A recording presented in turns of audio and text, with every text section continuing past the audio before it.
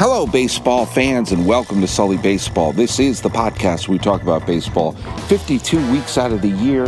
There is no off season, and I'm your host, Paul Francis Sullivan. Please call me Sully. I'm recording this outside. Kind of a misty day in Palo Alto, California, the birthplace of Oakland A's manager Bob Melvin, and just down the 101 from AT&T Park, home of the San Francisco Giants. Hey, I'm back up in the Silicon Valley for a couple of days. I used to record most of my podcasts from up here. Now I'm down in Pasadena most of the days, but I'm back up in Palo Alto for family reasons, and they're all happy. It's all good things that are happening right now. I gotta talk about some of the stuff that's going on. I don't want... People have asked me via email and via the Twitterverse and Facebook regarding me not following the Red Sox with the Stephen Wright being on the roster.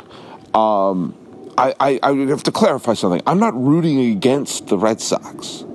I still want them to win. I'm just not going to invest my emotion in the team. And I haven't watched an inning of the Red Sox since then. I've watched a lot of baseball, but I haven't watched an inning of the Red Sox since then. And it's amazing how much time it's freed up.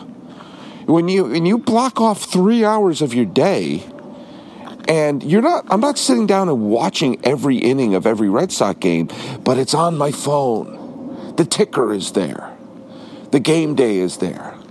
I'll check in on the radio feed. I'll put on the MLB.com app and watch an inning, or have it on the background, or just, did he get a hit? Did he get a hit? And I realize that's freed up emotion in my day to focus on other things, like finding better employment and everything. Maybe I should be watching the Red Sox. But, as the minute Stephen Wright goes, I'm back to doing that.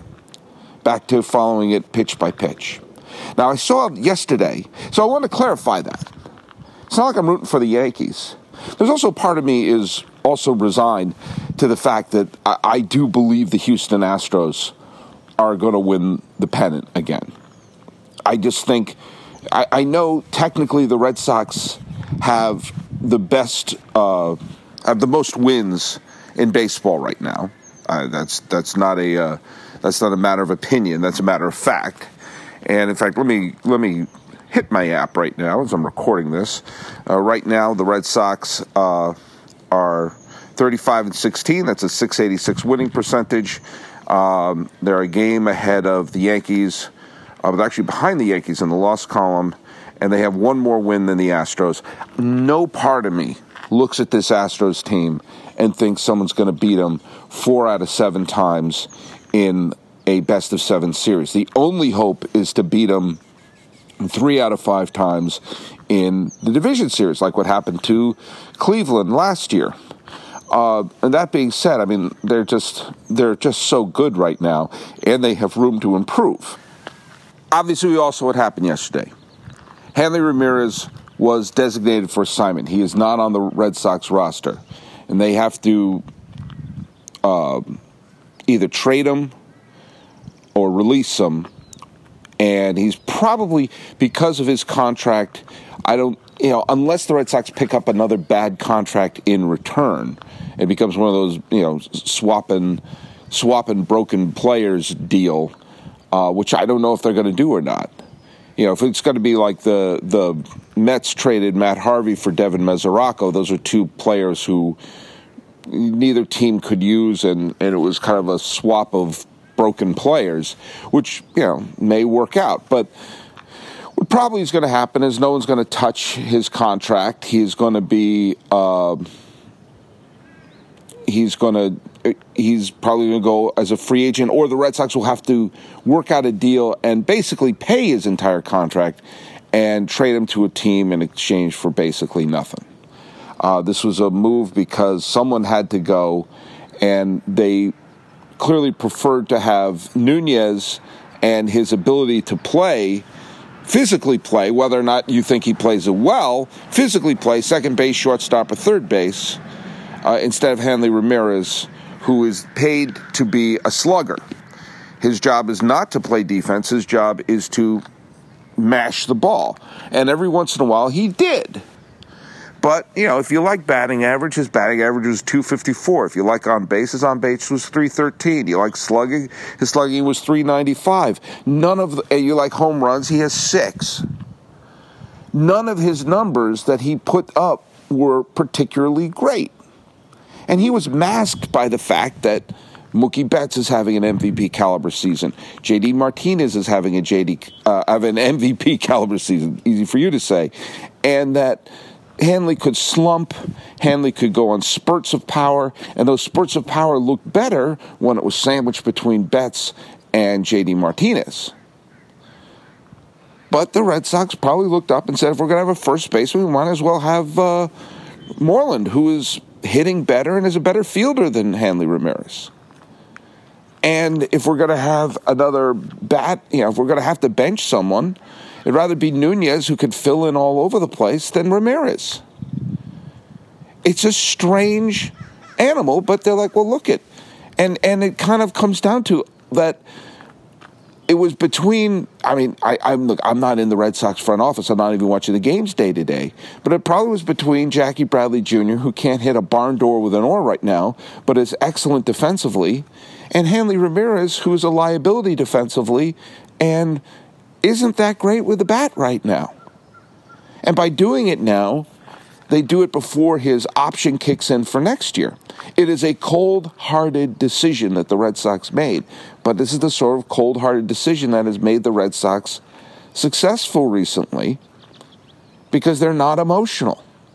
They said, you know what? We don't want to deal with this contract next year because he's just going to get older.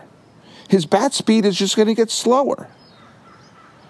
And so he is going to be probably dumped off to someplace. Now, I brought up Houston because I wonder if Houston would be an interesting landing spot for him because they haven't been getting much production from their DH or their first base position for a big chunk of this year.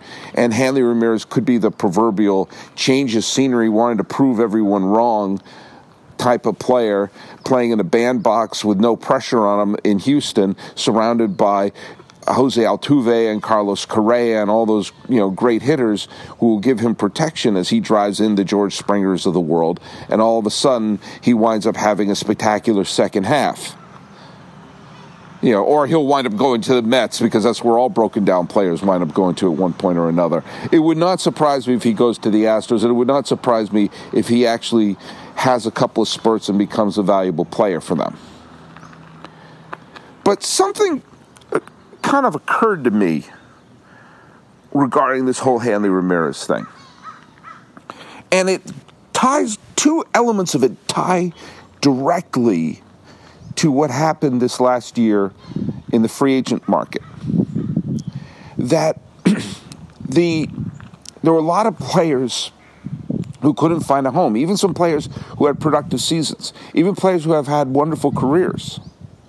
And we saw, Jose Bautista couldn't find a job, and now he's been kicked around. He's been picked up in minor league deals, but he hasn't been able to sign for a long-term deal. People like Matt Holliday never found a job. Mike Moustakas had to, sign for a one-year deal, and that would have been less than taking the qualifying offer. And people were saying, "Oh, is it collusion? Is it this or that?" And I think what's happened with Hanley Ramirez has shown three elements why the free agent market unfolded the way it did. And I don't think any of it has to do with collusion. First of all, remember when Hanley Ramirez came to the Red Sox, he signed after the 2014 season. Now, I can't stand here outside Palo Alto and pretend to criticize that deal because I was for it. I liked it. Now, I certainly criticized the deal that took place the next day, which was the signing of Pablo Sandoval, which I knew was going to be a disaster from the minute they did it. And it was. It was an absolute cataclysmic catastrophe. And that same offseason, they brought in for big money Cuban star Rusney Castillo, who they were hoping would be in the next Yoenis Cespedes or Yasiel Puig. And those were all moves made by Ben Cherington, who was the Red Sox general manager when they won the World Series in 2013. Now, think about this for a second. He delivered as a general manager, partly because of some of the moves that he made, bringing in short-term solutions like Johnny Gomes and Mike Napoli and Shane Victorino and Koji Uehara, these players who contributed big time to a Red Sox World Series title in 2013. It's now 5 years later, and he's been gone for a couple of years. That World Championship bought him a year and a half.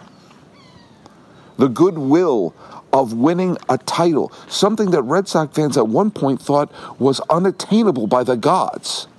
He delivered one as a GM, and 2 seasons later, he's collecting unemployment. There is no long-term job security, especially when you F up. And he made 3 Mongo signings there, and they all turned out to be, I'm not going to call Hanley Ramirez a full-on flop, because he had spurts of production, but he was not the player that they paid for. They could have got that production for a lot less money. And Sandoval's was a disaster, and Rusney Castillo was not a major leaguer, and he's still stuck in Pawtucket. And so if you're a general manager and you misfire a free agent signing, it doesn't matter if you've even won a championship. You could be gone. So if you're a GM, you're probably a little trigger shy to say, I think we're going to sign this player to a big honking contract. Well, guess what? If it blows up in your face, you're out of a job. So yeah, you're going to be a lot more cautious. It doesn't have to do with we're going to cut down the costs. We're going to collude. It's this may be dumb for my job. Now the other thing is the fact that you're seeing more and more pitchers who are chucking it up there, 96, 97, 100 miles an hour. That used to be a rarity. That used to be like seeing, it used to be like a Star Wars film. Star Wars films used to be really rare and a big deal when they happened. It was an event when it happened.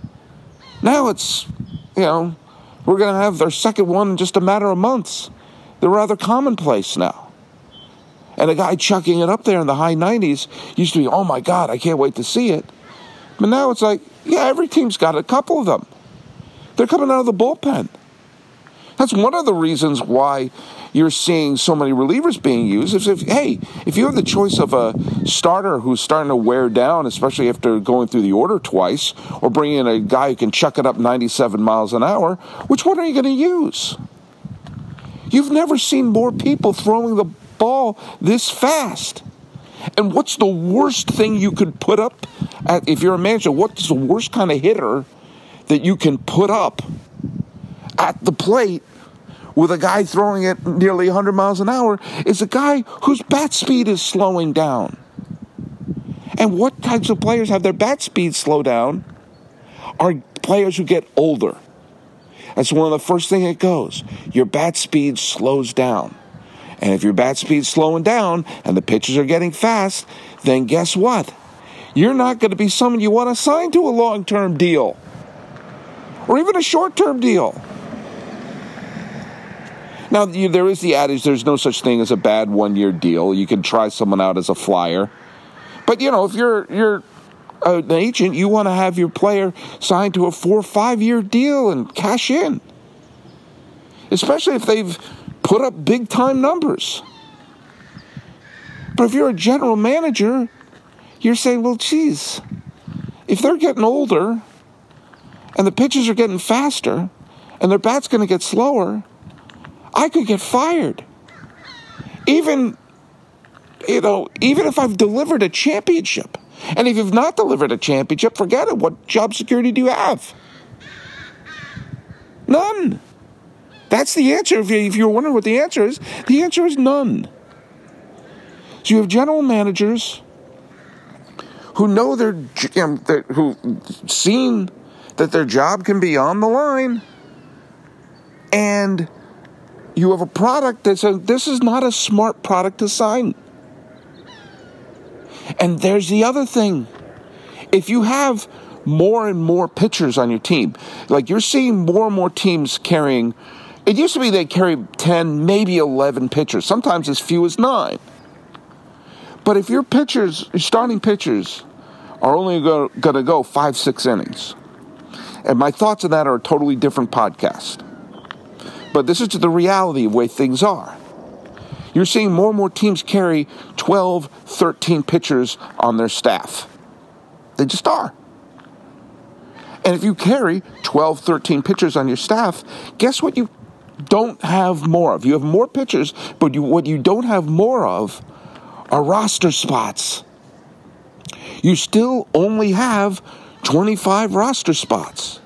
Now, you could have one spot you could have 5 starting pitchers, and you can kind of rotate out ones, send one to the minor leagues and keep bringing people. But eventually players run out of options. You can't do that in perpetuity. So think about this for a second. You have 25 players on your roster. Boom. You have 9 starters if you're an American League team. 8 starters if you're a National League team. And you have no choice there. No matter how you shift or move your players around, you still have to have a third baseman, a shortstop, a second baseman, a first baseman, a catcher, 3 outfielders, and a pitcher. And in the American League, you have a DH. You have to have them. You can't say, today we're not carrying a second baseman. That's not allowed. So you have your 9 starters. Let's say you carry 13 pitchers. That's 22 spots. In the National League, okay, it's 21 spots. That leaves, and you have to have a backup catcher. Catcher can't catch 162 games, and you have to have one ready to go in case there's an injury. So boom, that really leaves 2 or 3 roster spots for a bench.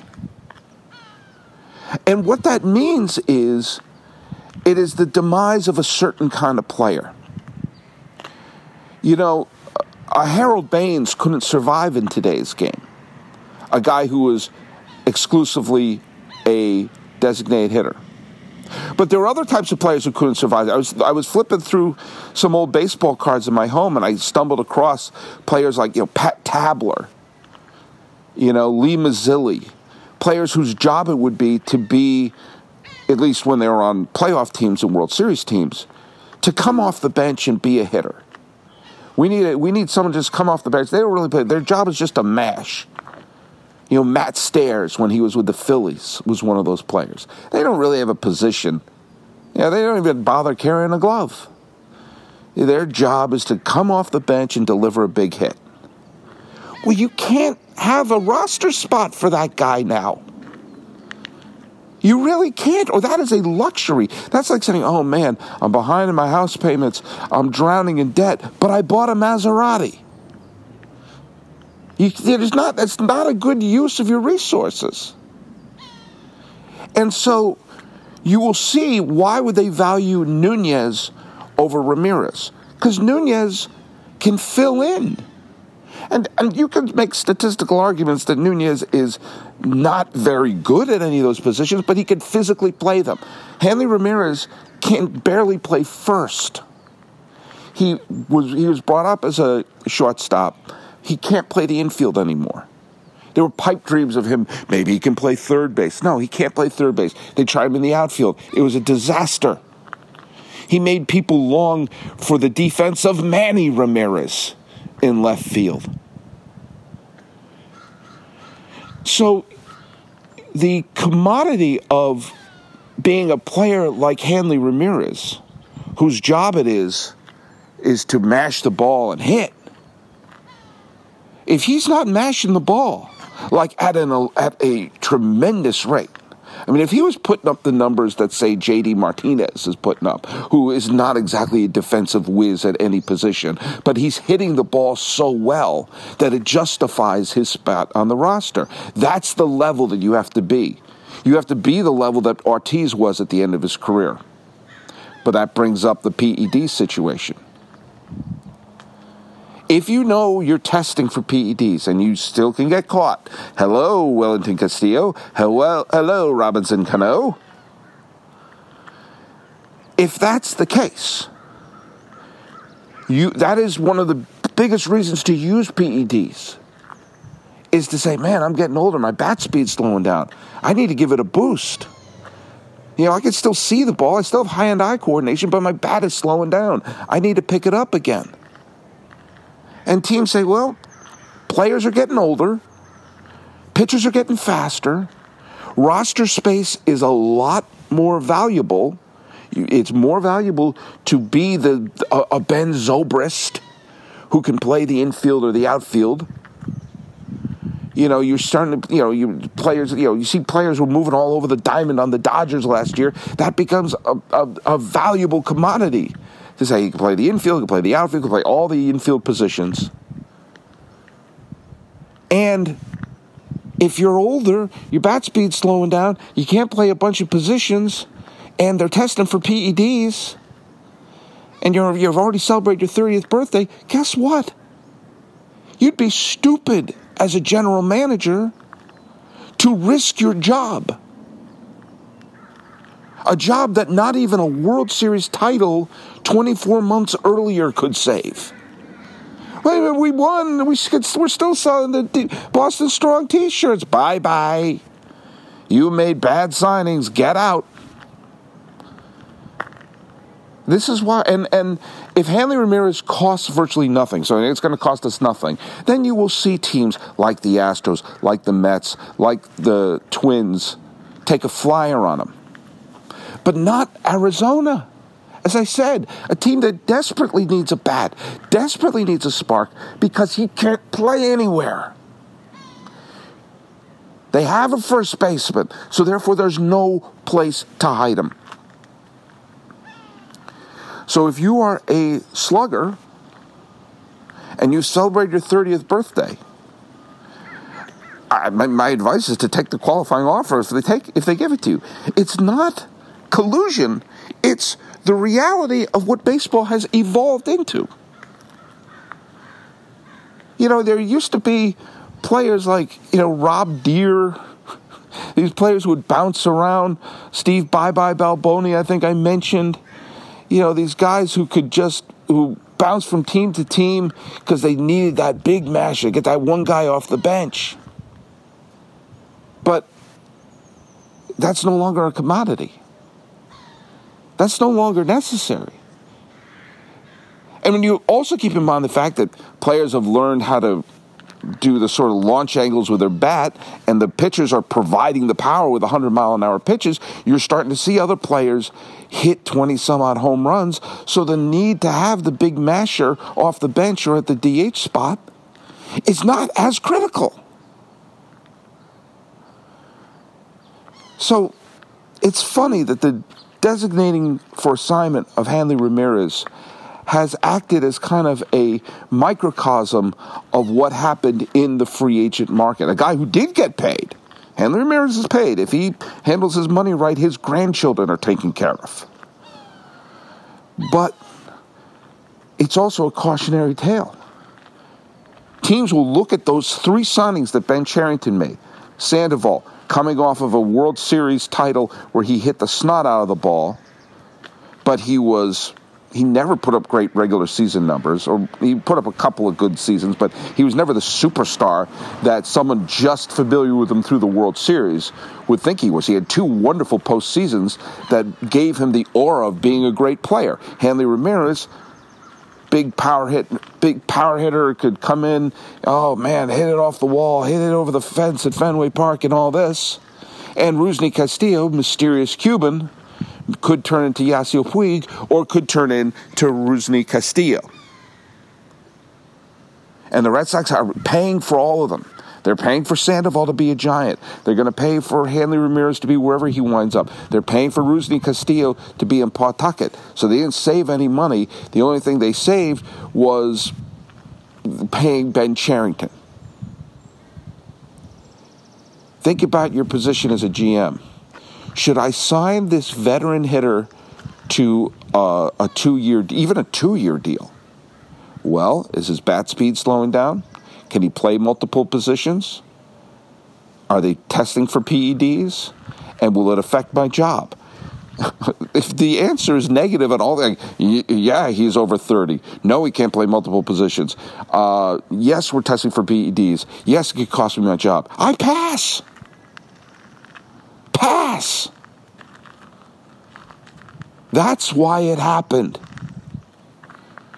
Now, you can talk about collective bargaining agreements and this and that and the other thing. And the thing that I think will happen, if you are an agent, and you've seen a lot of players sign with their team long term, and the team buying up the prime of some of their players, and with varying results, but the likes of Joe Mauer, the likes of Joey Votto, the likes of Clayton Kershaw, the likes of Mike Trout, the likes of Steven Strasburg. These are all players who signed big honking long-term deals with their teams so that they bought out their prime. I predict over the next few years that shit is going to be done. You're going to see agents go, nope, we're not taking that. We're going to take our players out to free agency because they have no value in their 30s and they have value in their 20s. And you're going to see that big time this offseason with Manny Machado and Bryce Harper. Two players are having MVP caliber seasons who are going out there in their mid-20s, and they're going to get paid. They're going to get paid big time because they have value. Harper can play the outfield. He only can play the outfield, but he hits well enough to justify that. Manny Machado hits as well to justify anything, and he can play shortstop or third. They have value. And so you're going to see more players in their 20s go off to free agency. So, Hanley gave us some good memories. Great walk-off home run against the Yankees, a couple of big hits here or there. But off he goes to somewhere else. And if the Red Sox, hopefully the Red Sox could put together a deal where they get something, and they could throw Stephen Wright in the trade with him so I can go back to watching him every day. It's interesting, but it's a microcosm. Take a step back, and some things make more sense with a little bit of distance and saying, oh man, it is all connected.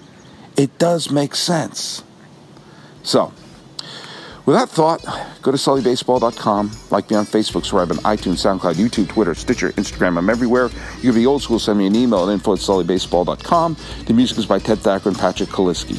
On a beautiful, little windy day here in Palo Alto, pondering the future of free agency and general manager job security.